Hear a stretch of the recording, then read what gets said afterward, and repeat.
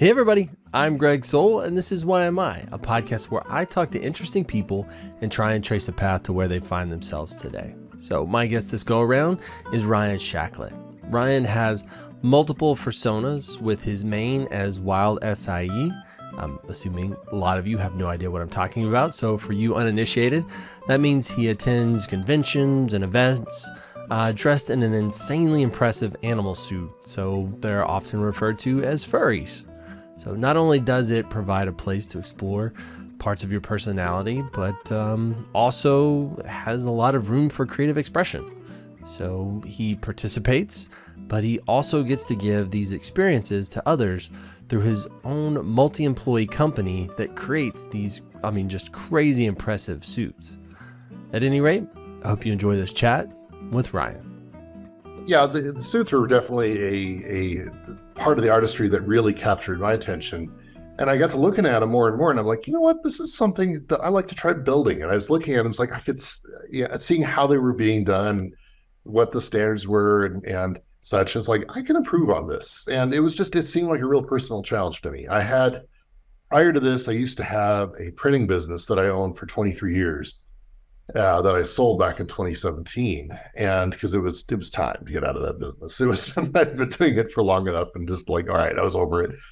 And realistically, that printing is dying, and it was time to get out of it. So I chose a good time to exit that.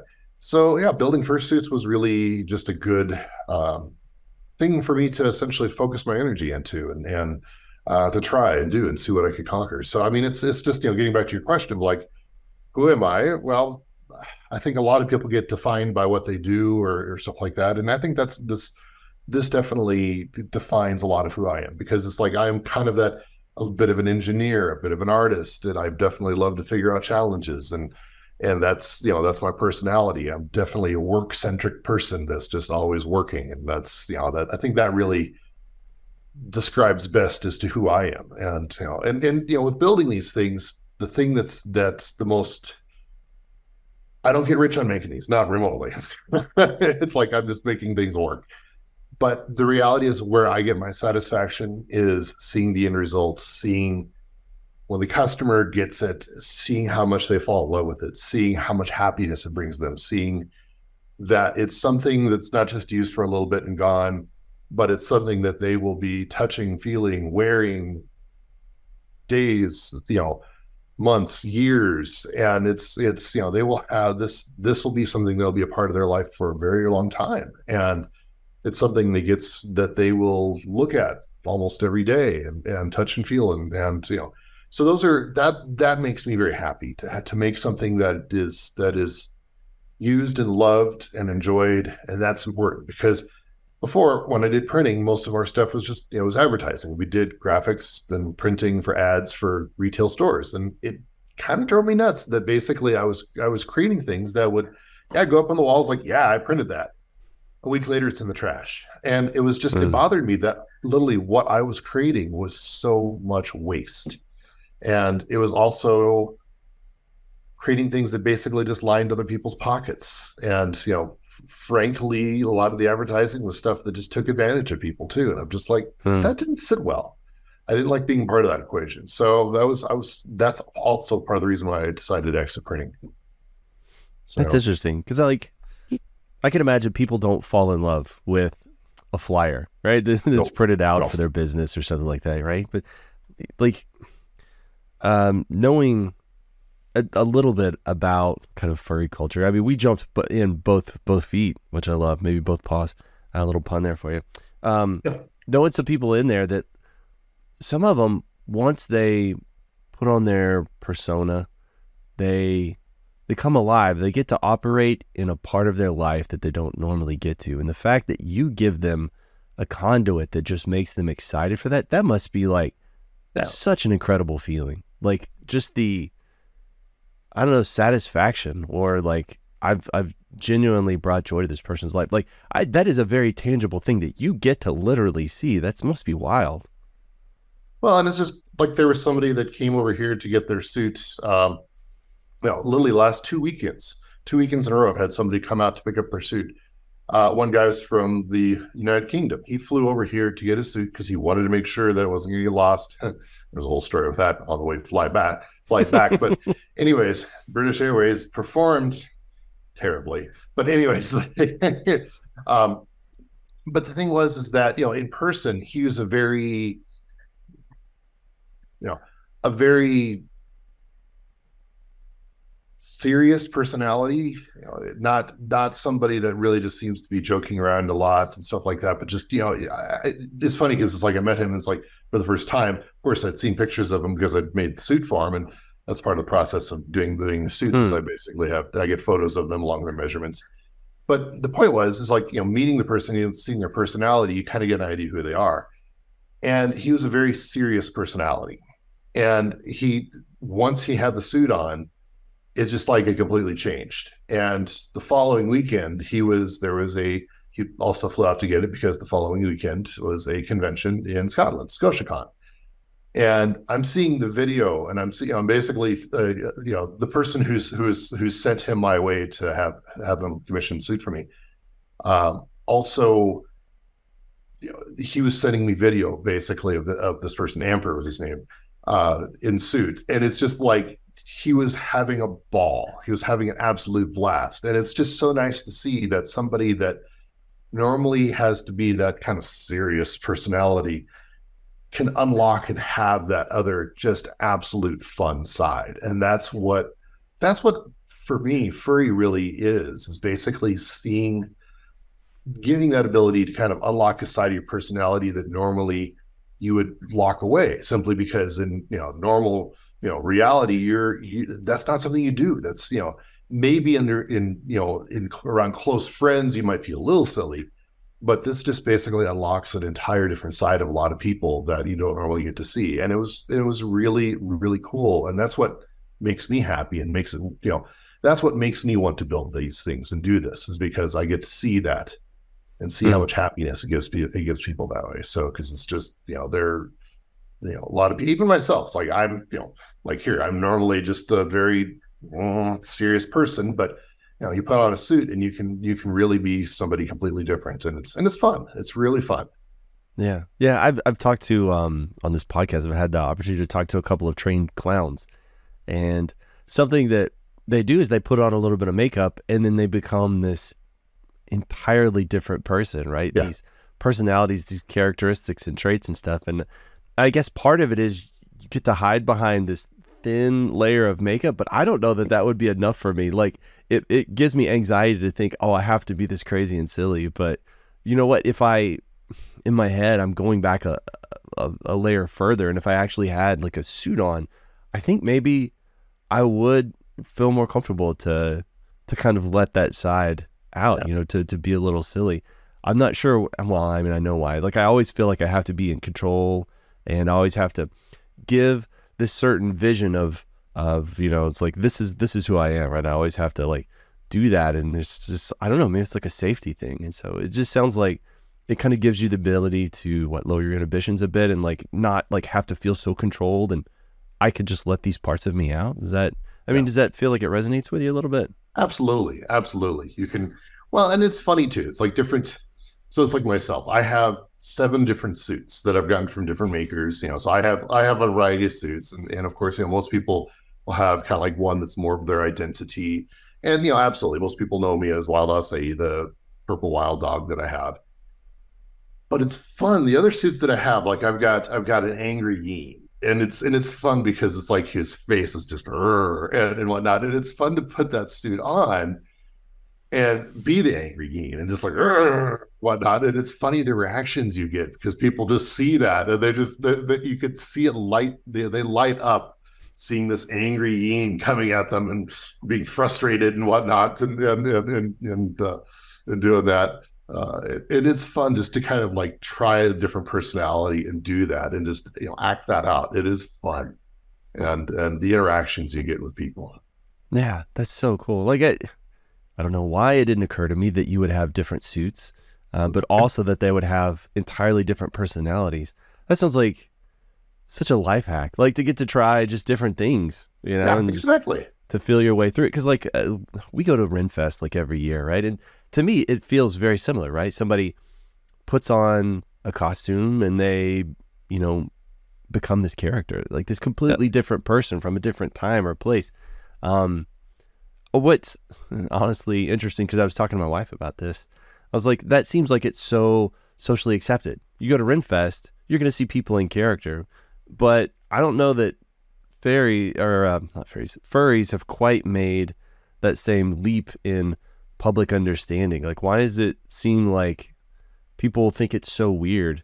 Because, I mean, when you boil it down to its base pieces, you're being a character, like in a place where that character is appropriate. Why is it so weird to do it one place but not the other? Like, Exactly. where does that even come from? I don't understand it. Well, and I've noticed that there's a lot of people, imagination and openness. It's funny because there's some people, public suiting is always an interesting experience. So when you go, you go somewhere that, you're the only furry there, or you and a friend are the only furry there, and you put on the suit and you wear that. And the interactions you get with people are very polar, shall we say. And what I find is interesting is that some people will light up and they'll just like, oh my God, that's fun. And they see that and they smile and they'll high five you or, whatever it is. And they've even had people that have come over and just like wanted to hug, and they just like, I'll just give them a big old hug and whatnot. And it's interesting that there's some people that have that side to them that they absolutely embrace. They enjoy it. They embrace it. They like it. And then there's other folks that basically they can't even make eye contact with you, or they look through you and past you like you don't even exist. And sometimes it's worse. Very few have I ever had with negative interactions where it's been where people are just like, oh, get out of my face.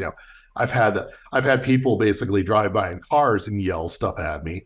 But I'm just like, come on, whatever. I don't care. I really don't care. And it's those are the folks that are basically just really trying to, it goes like the kid in school that was just trying to get a rise out of anybody. Yeah, for sure. That's all it was, and that's what that personality is. So, and generally, the most negative reactions I've had have been from like teenagers and young 20-somethings. But the funny thing is that most of furry is people that are probably in their late teens all the way into 30s, somewhere in there. That's probably the lion's share of the population of furry. And somebody myself, like I'm 50. I just turned 50 last November. I'm an outlier. I'm definitely there are people that are my age that are in furry, but not as many. Generally, most of the folks that are in furry that are older are usually the ones that organize and run the conventions. That's they've been around, they've been in furry for a long time. They've got life experience, and they're the ones that are more often not the organizers of a lot of conventions and involved. It's such as myself. It's like a lot of the fursuit makers. Granted, there's a lot of fursuit makers that are young. They just are doing it, in the evening after work or something like that. But there's also probably the larger percentage of makers that are out there are generally have been around for quite a few years and are older. And it is because it's as a business, and you have to be responsible, and you have you're receiving a lot of money from people, and you don't want to just blow that money. You need to run your business responsibly. And and it's funny because this business for me has been a real challenge. It's like I don't have formal education in anything that I've done. I've actually I had my business of 23 years previously and successfully sold it, and it was a successful business, and it was just me kind of figuring things out as it went. And I took a lot of that knowledge from that business and applied that to this business. And some of it's worked, some of it definitely has not. And so it's been, and times change, things change, and I'm doing this in a very different place than it was when I had the other business. I'm renting this out of my house, and I have a separate studio building on my property here, and things like that. So there's been definitely a number of variables that have impacted how the business runs. So it's taken me a while to kind of bumble through that, quite literally, and get those things figured out. But it's at the end of the day, it's working, and but that's it takes a lot of experience to get to that point, and the ability to financially float that too when things go wrong. That's the other part. So that's and definitely I've had my share of that too. So it's you battle through all of it.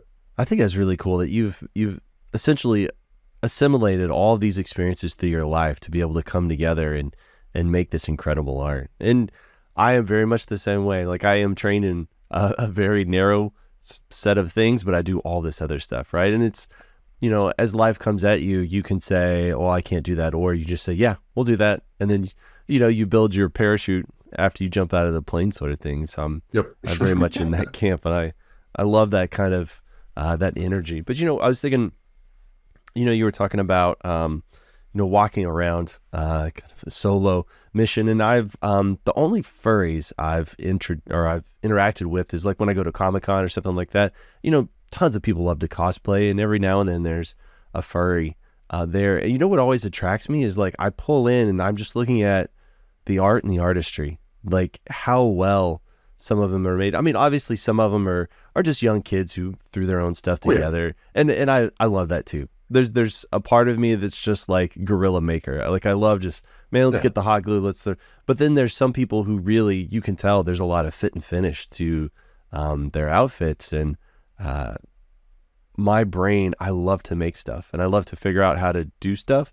It's so funny. Like, sometimes I'll decide I want to make something, but I won't look up how you're supposed to do it. I won't see how anybody else does it. And I'll just see if I can attempt it. Yeah. I love trying to just figure, it's almost like a puzzle. It's like a challenge. And I love doing that stuff. And so, I think that's the thing that probably attracted me to your work, was that just immediately, well, one, you have produced a huge amount of suits, like you have a ton of stuff that is out there, which to me says you're successful in your craft. You're actually like making quality materials that are, products that are lasting on. But also, I've noticed in some of the pictures, when you zoom in, they are so well constructed. Like that, there's a competence associated with anybody doing anything. If they have a certain level of competence, it's always fascinating to me. I love to see how those things are made. Do you find yourself like finding enjoyment in the challenge of, how do I do this new thing? How do I come up with the next thing? Absolutely. It's funny because that's probably the one complaint my staff, any of my employees that work for me, is like, I'm always changing how I'm doing it. Because the reality is that, I do something and I look at it, it's like, there's got to be a better way. There's got to be, and it's twofold. Basically, on one side of like, okay, on one side there's the artistry, actually probably three layers. You've got the artistry and like, how does this look? Can I improve the look? Now, along with that is basically the execution of it and basically building that. And that's you can dream up anything. Doesn't mean you can build it. so it's, you've got to basically improve as you improve your artistry ideas. A big part of that is improving your execution. And then lastly, along with that, is practicality and wearing it and durability and things like that.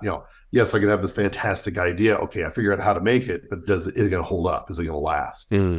So those are kind of the three factors that go hand in hand there.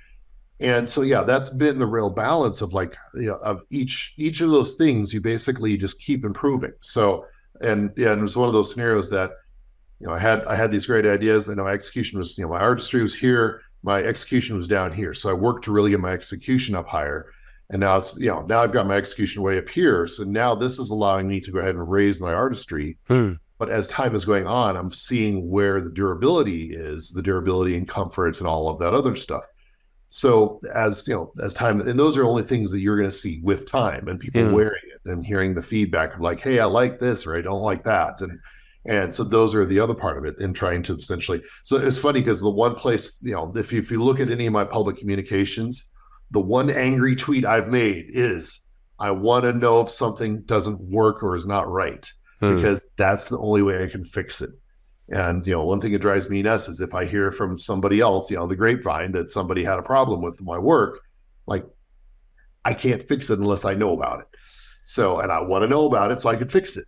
And, but that's the point, is basically, so you're constantly working between those different things.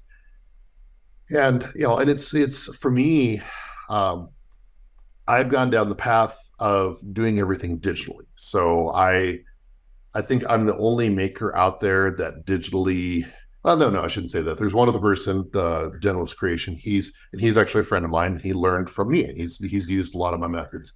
But so I'm now one of two makers that I know of that basically does things digitally. So where I am, I just get measurements and I use that to generate the bodies. I don't do most makers get a duct tape dummy.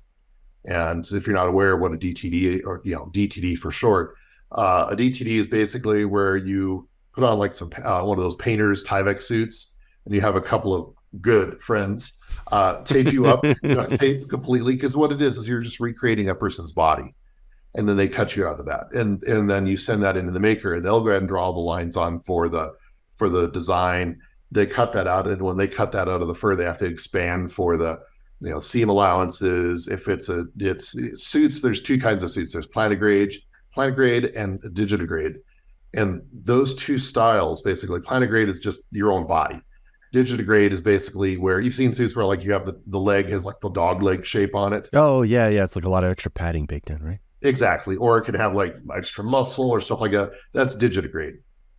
So if you're doing a digitigrade, you have to expand out the pattern to make this, to make those shapes too. And that's a bit of a challenge, and different people do that different ways. For me, I just get measurements. I wrote a program that will go ahead and recreate the person's body based upon those measurements.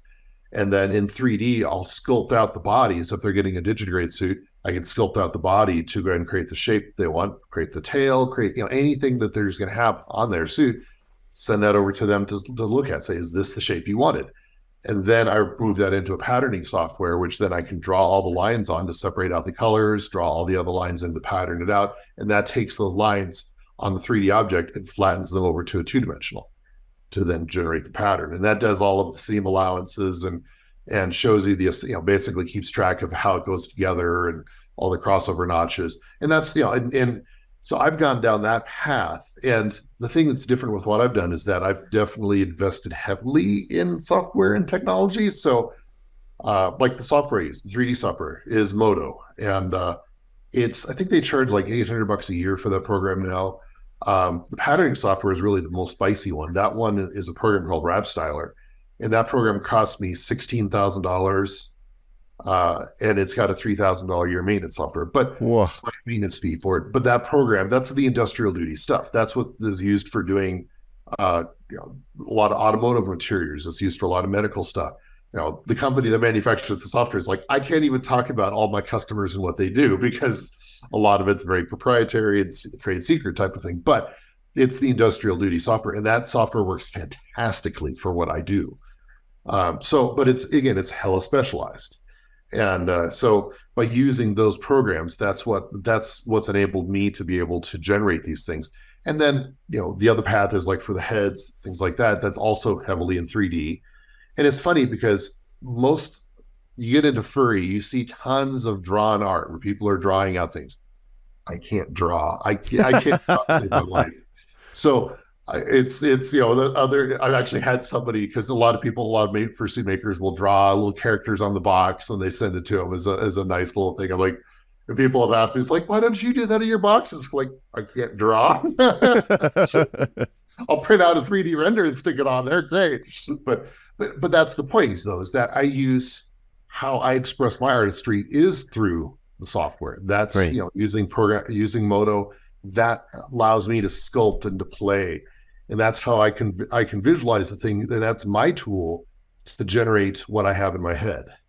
I'm just thinking too, that must be like as a potential customer, I'm thinking you're going to be able to show me every angle, every nuance, every turn, every bend of this suit, unlike somebody with just a flat 2D drawing. Because I'm assuming like most of the drawings are probably like head on, then side on, right? And so there's not as much nuance, right? Where you can literally turn this object around and show people. Well, and the other neat thing about like programs like Modo is that you can simulate fur, and that's a big one. And that's sick. Because the one thing is, and also I can send you over photos of all these different things that you can put in. But the one thing that's really interesting is that, so for example, you're doing a head.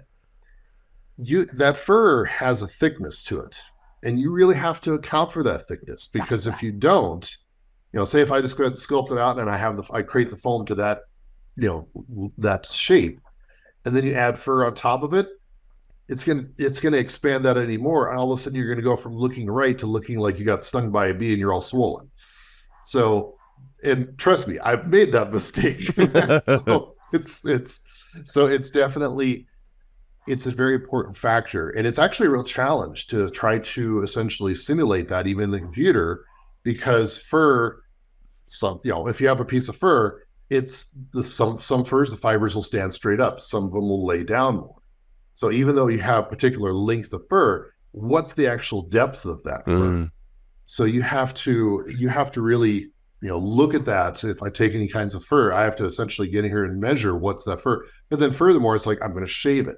And when I shave that fur to get it down, what level of depth is that going to be? Wow. So those are all kinds of things that you have to think about and consider when you're sculpting it. So you're planning out your fur lengths, you're planning out how you're shaving it, you're doing all of those types of things.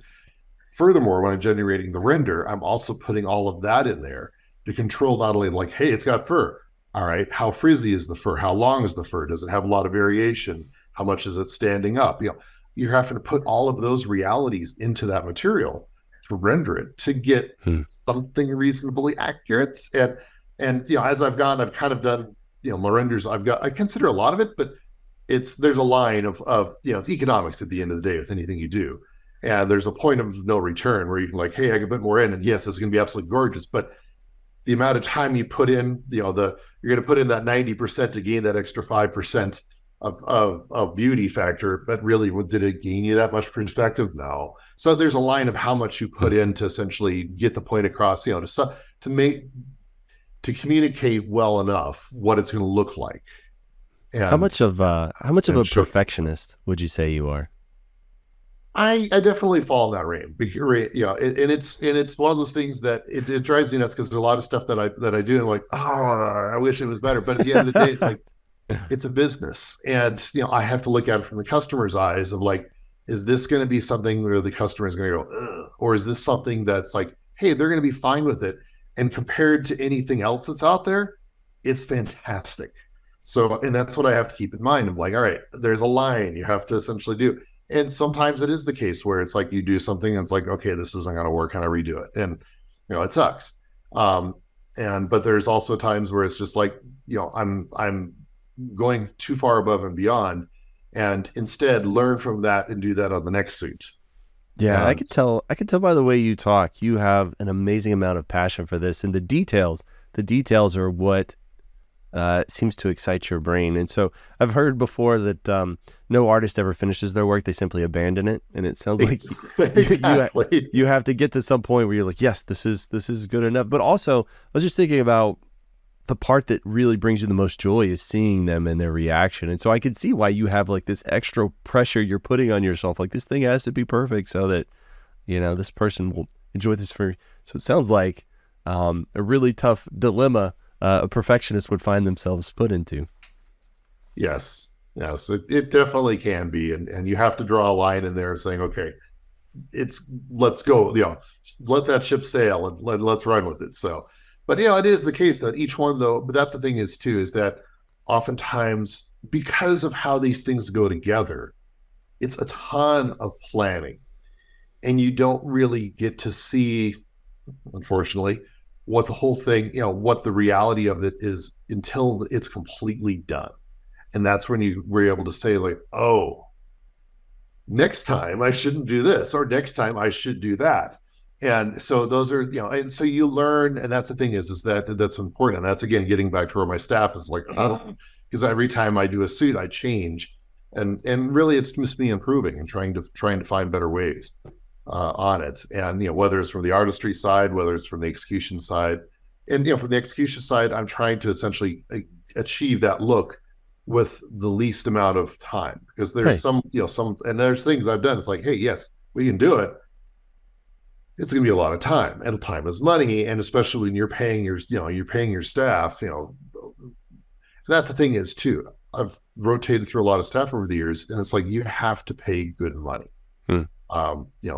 There's most of my staff makes in the the high 20s to low 30s, and that's per hour, and it's so they're not poorly paid. It's you have to pay reasonable, in order to, to have to sustain keeping that, to keep that situation, to keep that going. And it's in like anything, economics are at play, and so you have to do that. And but that's the point is like if you have something that's taking somebody 6 hours to do, what was the cost of that? That labor cost can be significant.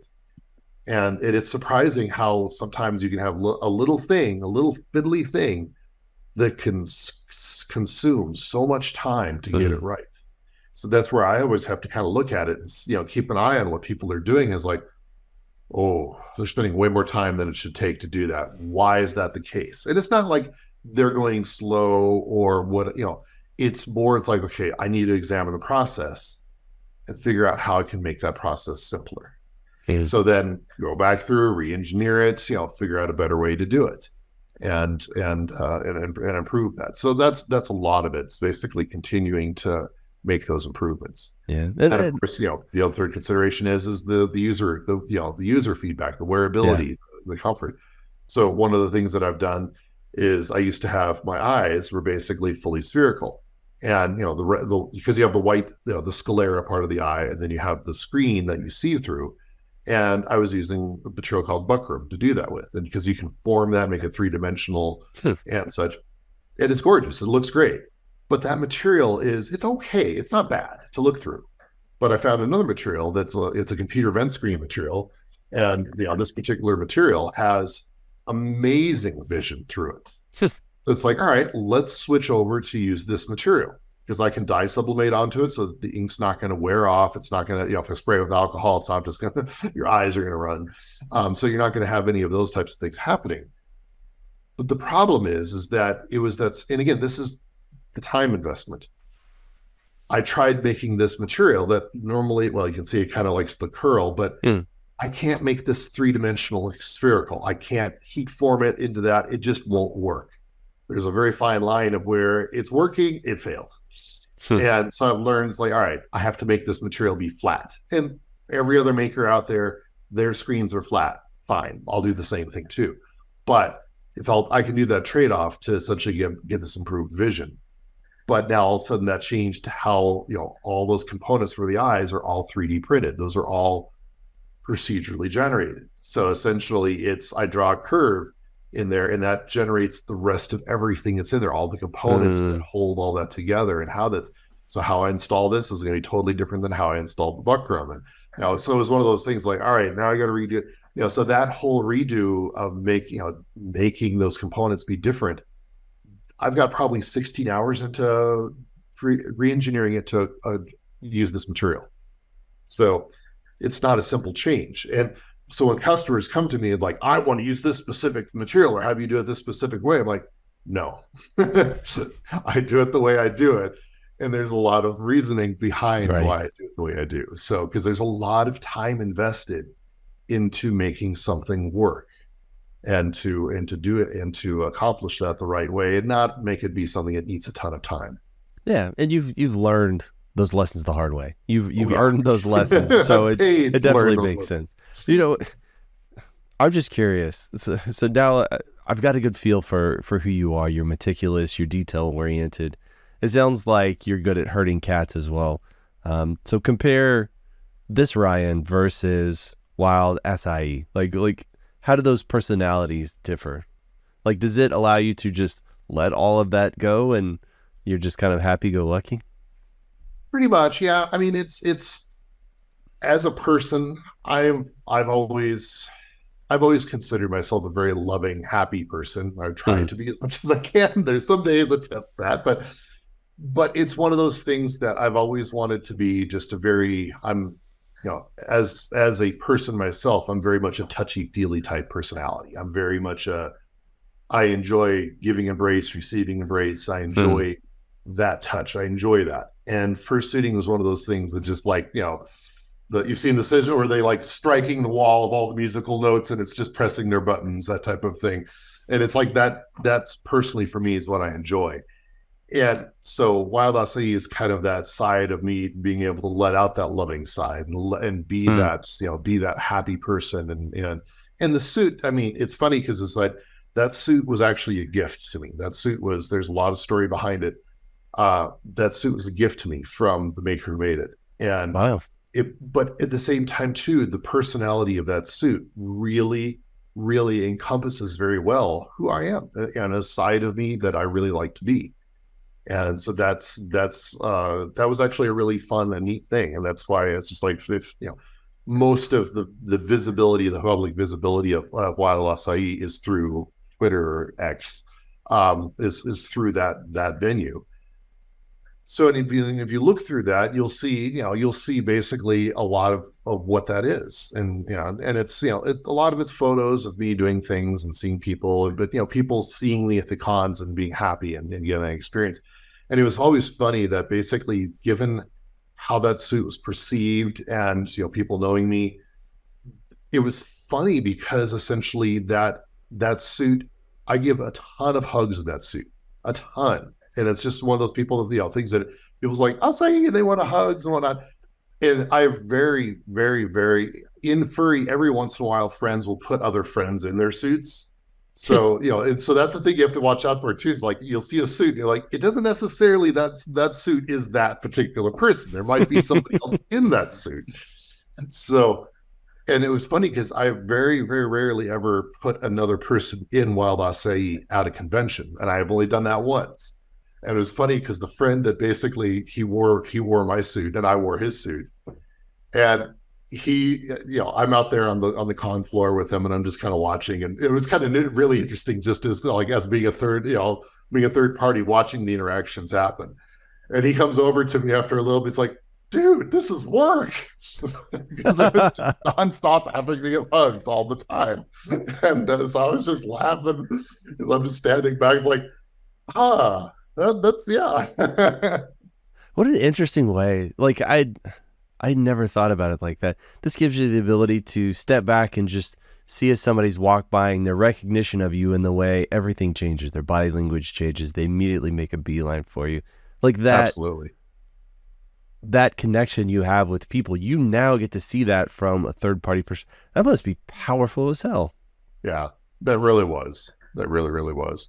That's cool. That's exceptionally cool. And also the ability to let somebody share in that, somebody that maybe is less comfortable in that environment, right? They can try this on for a minute, try being, embrace being known as the person who wants to embrace. Like that's getting me. That's really powerful, that experience. Because like I've met people, my partner, when I met her, she was super uncomfortable getting hugs from people. And I'm very much a tactile person. I love to hug my friends and stuff. And so if I could have somehow made a safe space for her to figure that out in, like, that seems like such a powerful gift you could give somebody. That's cool. That's really cool. That's really cool.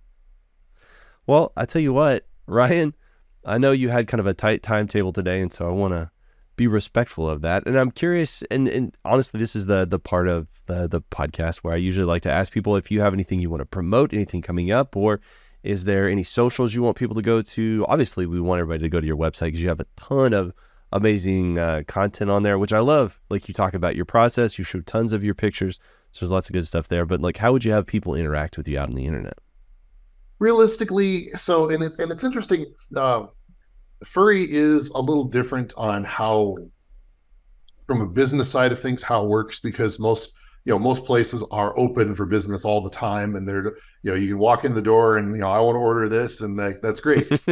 But in the world of furry and artistry, it's the case of basically where most makers, myself included, will open up for commissions from time to time. And at those times, that's where I'll post a forum. I'll post it on all the social medias that I'm on. So Blue Sky, Twitter, Mastodon. I'll post that form on there, and people can submit for being, if they're interested in getting a suit. And from there, I'll go through. And usually what happens is basically I get way more submissions than I could possibly ever build. So it's the case. Oh, wow. and I'll go through and I'll pick. And it's the case of me picking what's the best fit for me. There's a lot of people that they'll want to create something crazy. And I'm like, I have no idea how to make that. So I'm not going to choose things that basically aren't going to be something that I know I can do good with. I want to choose something that I'm going to be successful with. So we'll go through and pick the ones that are basically the projects that speak the best to what our capabilities are, our artwork, our style of suit, and so on and so forth.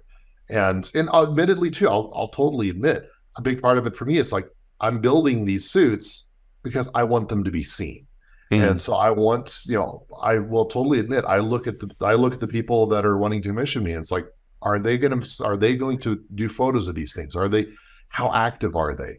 Because again, I want them to be seen. That's my marketing. Those suits getting out there and being worn and being used and being loved. That is what markets my product, markets my abilities. So that's also a lot of what I look for. Is I want to see people that are participating and being social and being good that way. So that's something I look for. But as far as out, I mean, people can reach out to me my email. I'll respond that way. I have that on my website. And that's in there. But generally, that's really the most of it. I will admit, I need to get totally caught up on social media and my website included. I've been just so busy working. End of last year, I was named guest of honor for Midwest Fur Fest, and that consumed a lot of time. It was an amazing experience, but it consumed a lot of time. So I was like, I got to get caught up on posting things. So that's my project for once I get taxes done.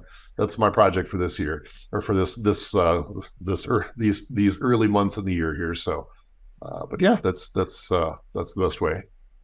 Well, very cool. Very cool. Well, I tell you what, Ryan, I appreciate your time.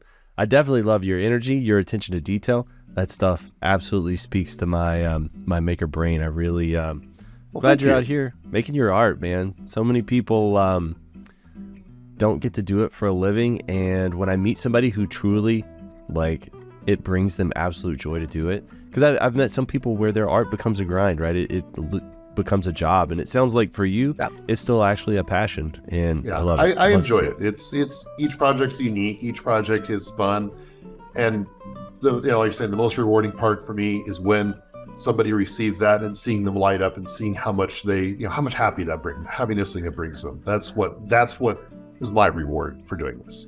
That's cool. That's cool. That's a great note to end on. Let me hit stop on all this stuff real quick.